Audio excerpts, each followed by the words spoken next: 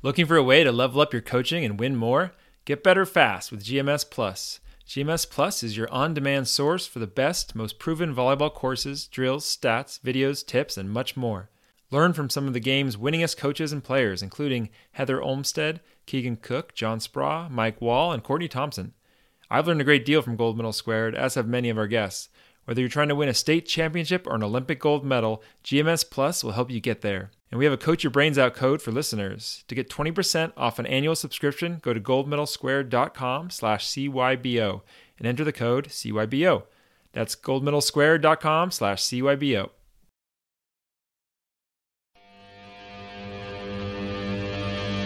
Welcome to Coach Your Brains Out, the show that explores learning from the top minds in volleyball and beyond. With your hosts, John Mayer, Billy Allen, Andrew Fuller, and Nils Nielsen.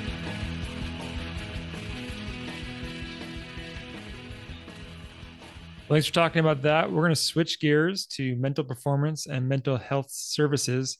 You recently published a paper on mental health services. I guess what inspired you to want to talk about this topic?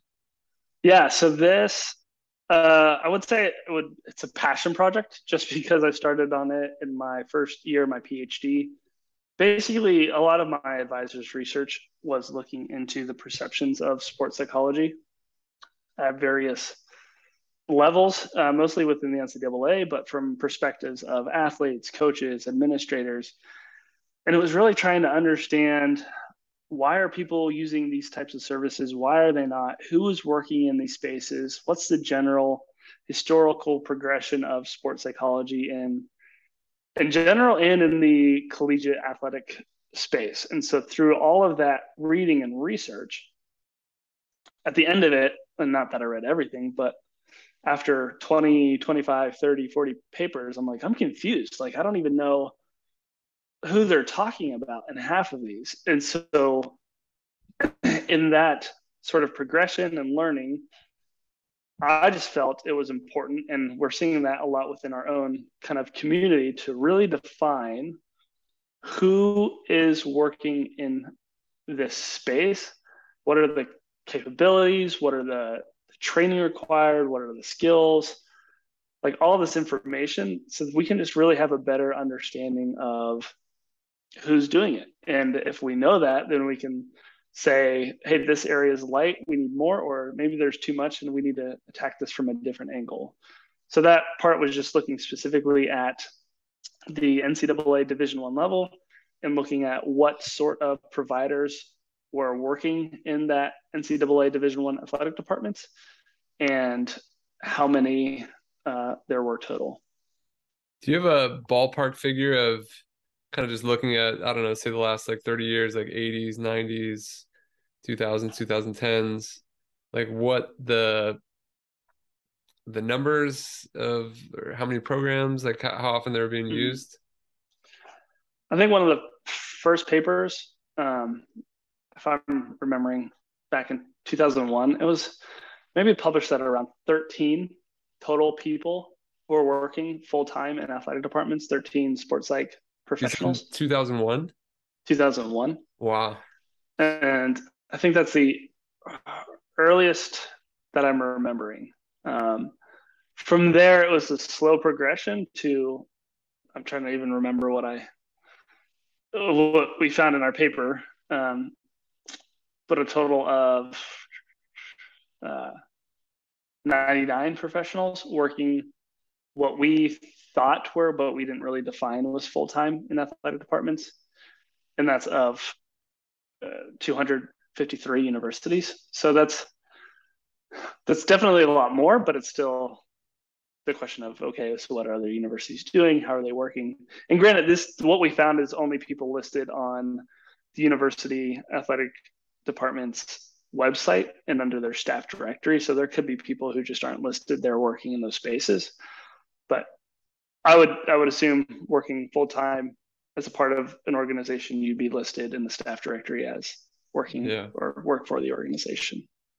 That's a significant percentage jump. And I'd imagine the amounts that are working more part-time and just on the side or just with specific programs is, I mean, from the from the 90s to now has got to be exponential. So Yeah, and I think that just speaks to a lot of the more acceptability and understanding of what sports psychology does or is about, and people wanting to seek any sort of creative, competitive advantage that they can, and seeing the mind or the mental space as something that needs to be taken more seriously. So they're looking for help in all those directions. yeah, it makes a lot of sense. In the paper, you talk about how there are mental performance consultants, there's licensed mental health professionals, and then there's licensed sports psychology professionals. So 3 different kind of careers names that are used, but they're often put under the same singular umbrella of sports psychology. Why is this problematic? Well, it's problematic for multiple reasons. Number one, anything related to psychology or using the word psychology is protected by the APA. So you don't want to falsely advertise or deem yourself to others. And honestly, it sometimes doesn't even matter what you say. It's just how athletes perceive it. So if you're using any sort of psych in your name, then they're going to think that you're relating to the mental health side of the work. And if you're not trained or licensed in that, then you shouldn't be working in that space.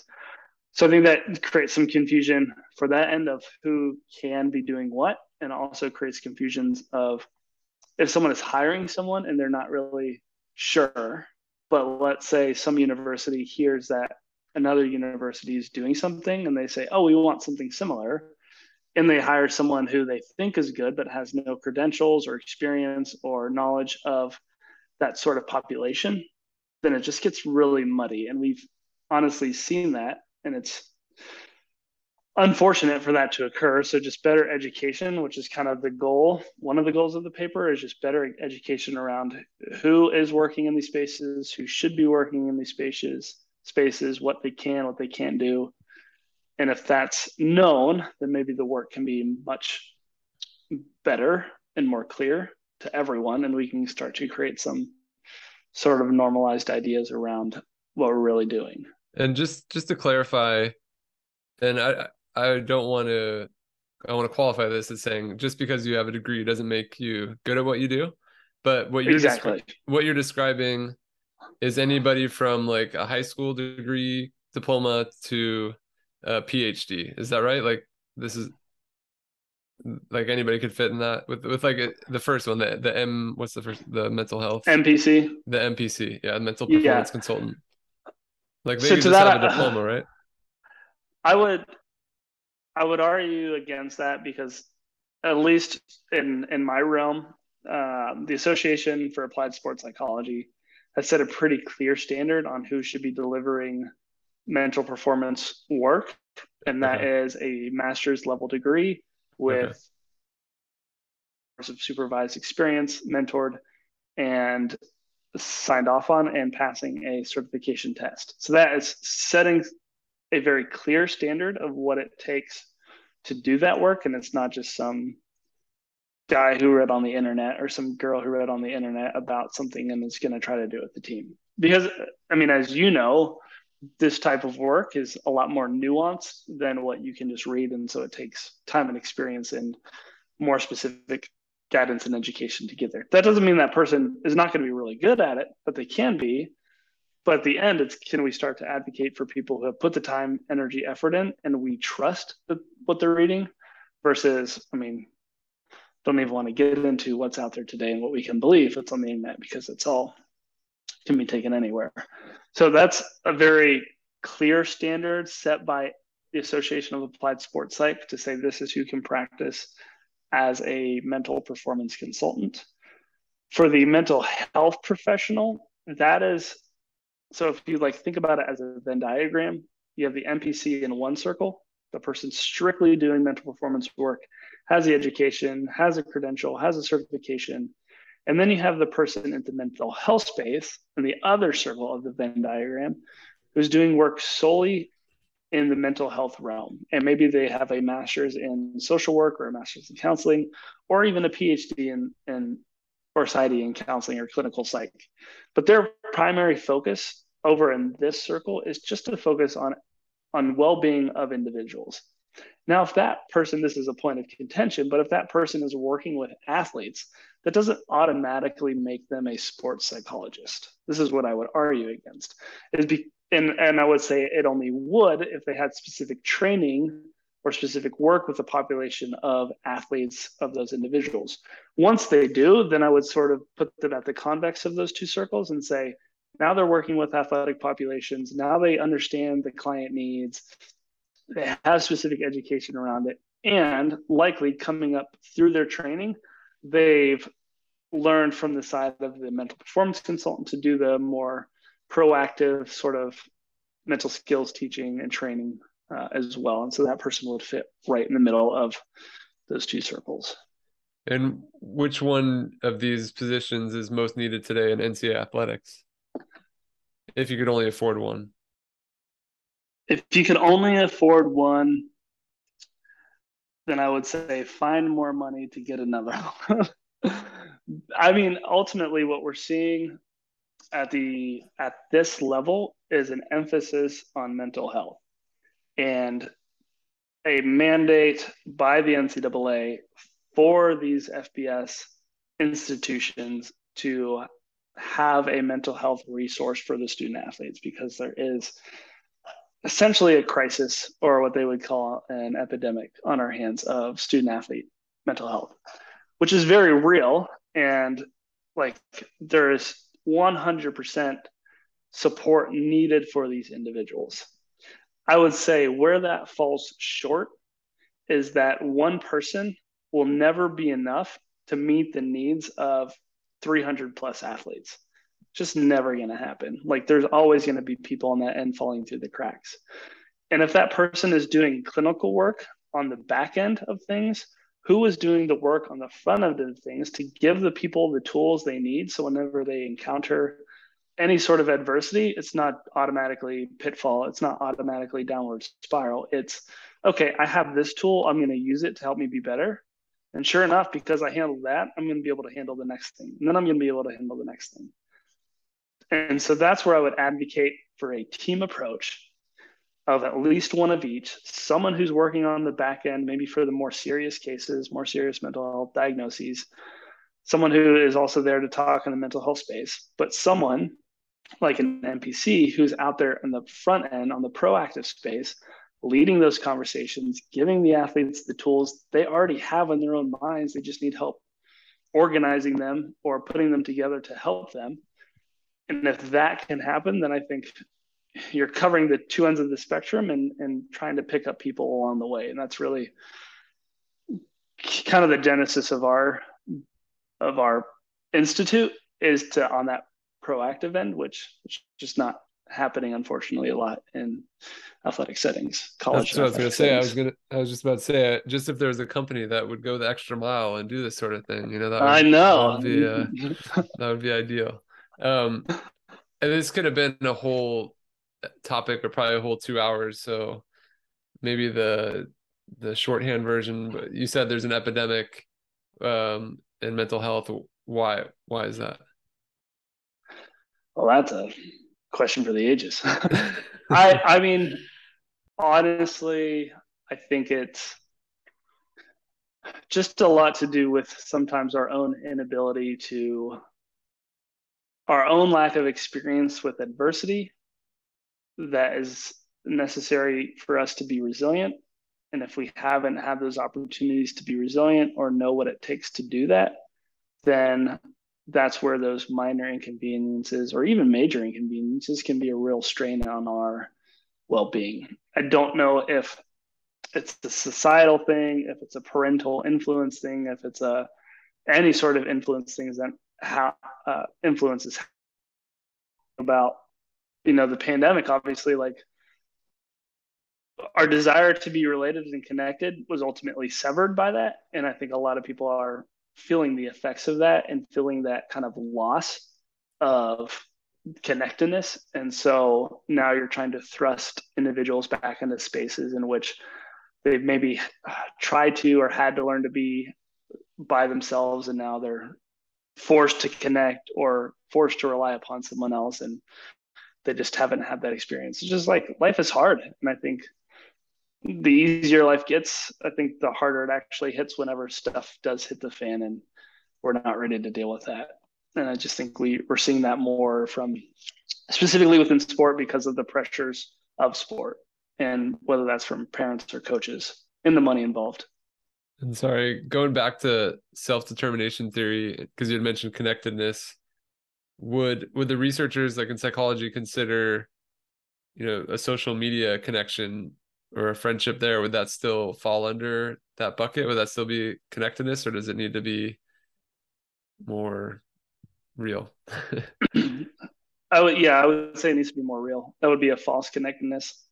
And it tends to start to fit our own narrative and beliefs on how we see the world. And that's just kind of how social media is created for us to fall into things that we like or to steer us in a certain direction. And that becomes sort of a normalized thing for us. And so that's especially the case whenever we're presented with an opposite viewpoint, in which all we've been fed through social media is some sort of other narrative. And that doesn't fit with us in our social connection. And so as an in-group or as sort of that connected piece, we want to protect that. And so we're quick to dismiss or deny or to point out anything that could actually be beneficial to us, but we feel it threatening because it's attacking our social group. It's like the first monkey to get up from all fours and start walking. It's like, whoa, what are you doing? Like, let's get rid of this guy because he's up here on 2 feet. And like, we're just going to stay over here and we're going to beat this guy up because he's different. And I think that's kind of our tendency now today that's literally in our face all the time with our cell phones of like, oh, here's how people are different. Let's not associate, or let's make fun of them, or let's feed me the things that I want to see that are so part it's of my the social opposite. growth. It's the opposite of connectedness. Yeah.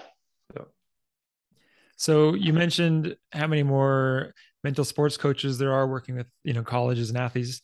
What impact has that had on sports in the last 2 decades? If they're doing good work, I think it's had a really good impact. It's really hard to assess. What I would like to see and where I would like to see it happen more is just in the youth space, just because of the pressures, both from parents and money and kind of collegiate experiences that these kids can have.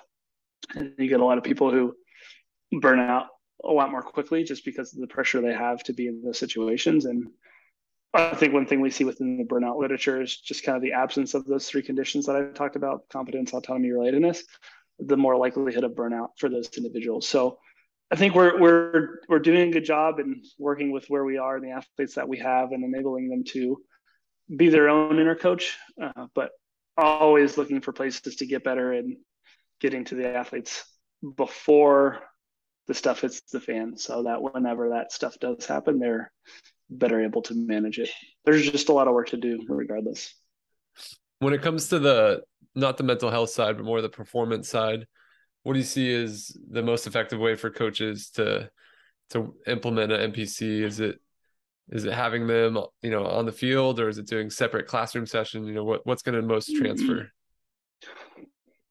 A really good point, and I'll answer this just with some experience. And so my dissertation, I interviewed mental performance coaches working in professional baseball, and one of the big themes of these individuals was their work is most effective when the players perceive the mental skills training to be a part of what they're doing rather than just an addition to. And so what I mean by that is if you're constantly integrating it throughout practice, it's just naturally happening in conversations, it's designed in how practice is designed, that's going to be far better than it's like, hey, this person's going to talk for 20 minutes at the end of practice. By that point, it's like, coach doesn't obviously prioritize it enough to include it. It's just at the end of practice where everyone's dog tired and maybe I just want to go home or whatever. And so there's not a priority to it in that setting. And I think the athletes pick up on that. So when it's really integrated and woven into the fabric of the sports setting, that's where I think it has the most value. I do think that is one setting in which you can really see that apply. And I see it now even in the work that we're doing, but also in the course we're offering, it's the ability to step outside of that sport context, connect with what other athletes are going to, and then take whatever's learned there back to the practice setting as it's almost its own like mental game practice. So there's definitely value in both, but above all, just having sports psych or mental skills woven into the fabric of the practice design. And then what can a coach do for mental health or mental performance if they don't have a budget or access to these resources? That's where I just think coach education, self-education is super important. I'd advocate for referencing the Positive Coaching Alliance. They put out some really good work on just better ways to help develop character within your athletes. And there's simple things like we talked about just now of setting up a really good environment for kids or athletes to be intrinsically motivated. And when you can start to get them to do their own work and self-discovery, it's going to be a lot better than trying to do it for them. I would say the next really good thing is just to ask questions. And I think maybe that feeds into autonomy a little bit, but definitely connectedness, in which they feel like maybe you care about them a little bit more. Maybe you're truly trying to understand their perspective or what they're going through. And through that process, maybe you can find the best way to give them feedback. But really, like, there's a lot you can do as a coach just for your own self and education to do those things. Good stuff. Well, we have a couple closing questions, and you thought our questions were challenging. These are from Dr. Andy Bass, so now you're really in for it. Oh, no. Yeah, good luck. So he says, what do you feel is the most difficult basic psychological need for coaches to satisfy, and why? I think it would be autonomy, and only from the perspective of the power dynamic of coaches being unwilling to give it up or to seek out, because it takes some vulnerability to want to get your player input. And sometimes, especially if coaches are very protective, might not like what their athletes are saying or don't want to hear it just because it might be against them, or they might perceive it the wrong way. So I would say that's probably the hardest. I think in a sports setting, you're generally giving them opportunities to be competent and feel connected to what they're doing, especially if they love the sport they're in. But I would say autonomy first, confidence second, relatedness third. Seems like autonomy just shows up everywhere. I mean, you got Dr. Wolf with optimal performance theory, so you have it in motor skills, and then of course in psychology. I just feel like anywhere you dive into, it's like, yeah, autonomy is really important. So yeah, I think that was the right answer. Hopefully Andy's happy. Okay, so another one from him. What is the zeitgeist of sports psychology, mental skills in America? If we are trending in the right direction, what could be better? I think just our willingness to learn and listen more than we are quick to provide information or what we think is incredible insight. And I think for me, where I get turned off a lot by what we do is just it's just social media, people wanting to put out a quote or something they think is really powerful and having that sort of like, look at what I put out impact versus actually doing the work and trying to learn and understand the work. And so like, and then just having that mindset where you don't know everything, and it's better that way because it's going to keep you to the grind and learning to try to understand what is really happening. Never be satisfied with what you know or what you think you know. And if we know or think sports psychology is so important, why do you think the perception is still stigmatized? I just say, to me, it comes back to mental health. And that's what a lot of the research points to is when you talk about psychology, people think mental health, and when they think mental health, they think something's wrong. And there's a fear that if something's wrong, which is a legitimate fear, that if you think something's wrong, that a coach isn't going to play you or you're going to be seen differently. And that's not the case. And a lot of the athletes that I've interviewed and talked to talk about sports psych work, specifically with the more mental health aspect or mental health side of it, as like you can just literally talk about anything. And it's okay to just talk about simple minor inconveniences because at least it's an outlet or someone to connect to versus trying to go at it alone. So yeah, that's what I would say to that. Well, I have one more serious question. I'm curious, what sort of impact did the trilogy Indiana Jones have on you pursuing your doctorate? It's really funny, and it didn't really have any impact. But my one best friend in high school, he told me, he's like, if you ever get your PhD, I'm going to send you a bullwhip and a hat. And so, sure enough, when I got my PhD, he sent me a bullwhip and a hat. And I'm Oh, like, I that's love it. awesome. That's Yeah. so cool. Yeah, it was Dr. hard not to Jones. introduce you as Dr. Jones. But Okie dokie, Dr. Jones. that's awesome. Well, thanks for spending the time for us and going through a new and challenging concept of self-determination theory. I think there's a lot of really useful information there for anybody, any coach, and any person, and then helping us get a better understanding of this continually growing field of mental performance, mental health services. I think it's a really important discussion for people to be considering as they're making hires, and hopefully more and more people entering this field. So it's Yeah. a great discussion. So thanks for the time. Yeah, I really appreciate you guys having me on.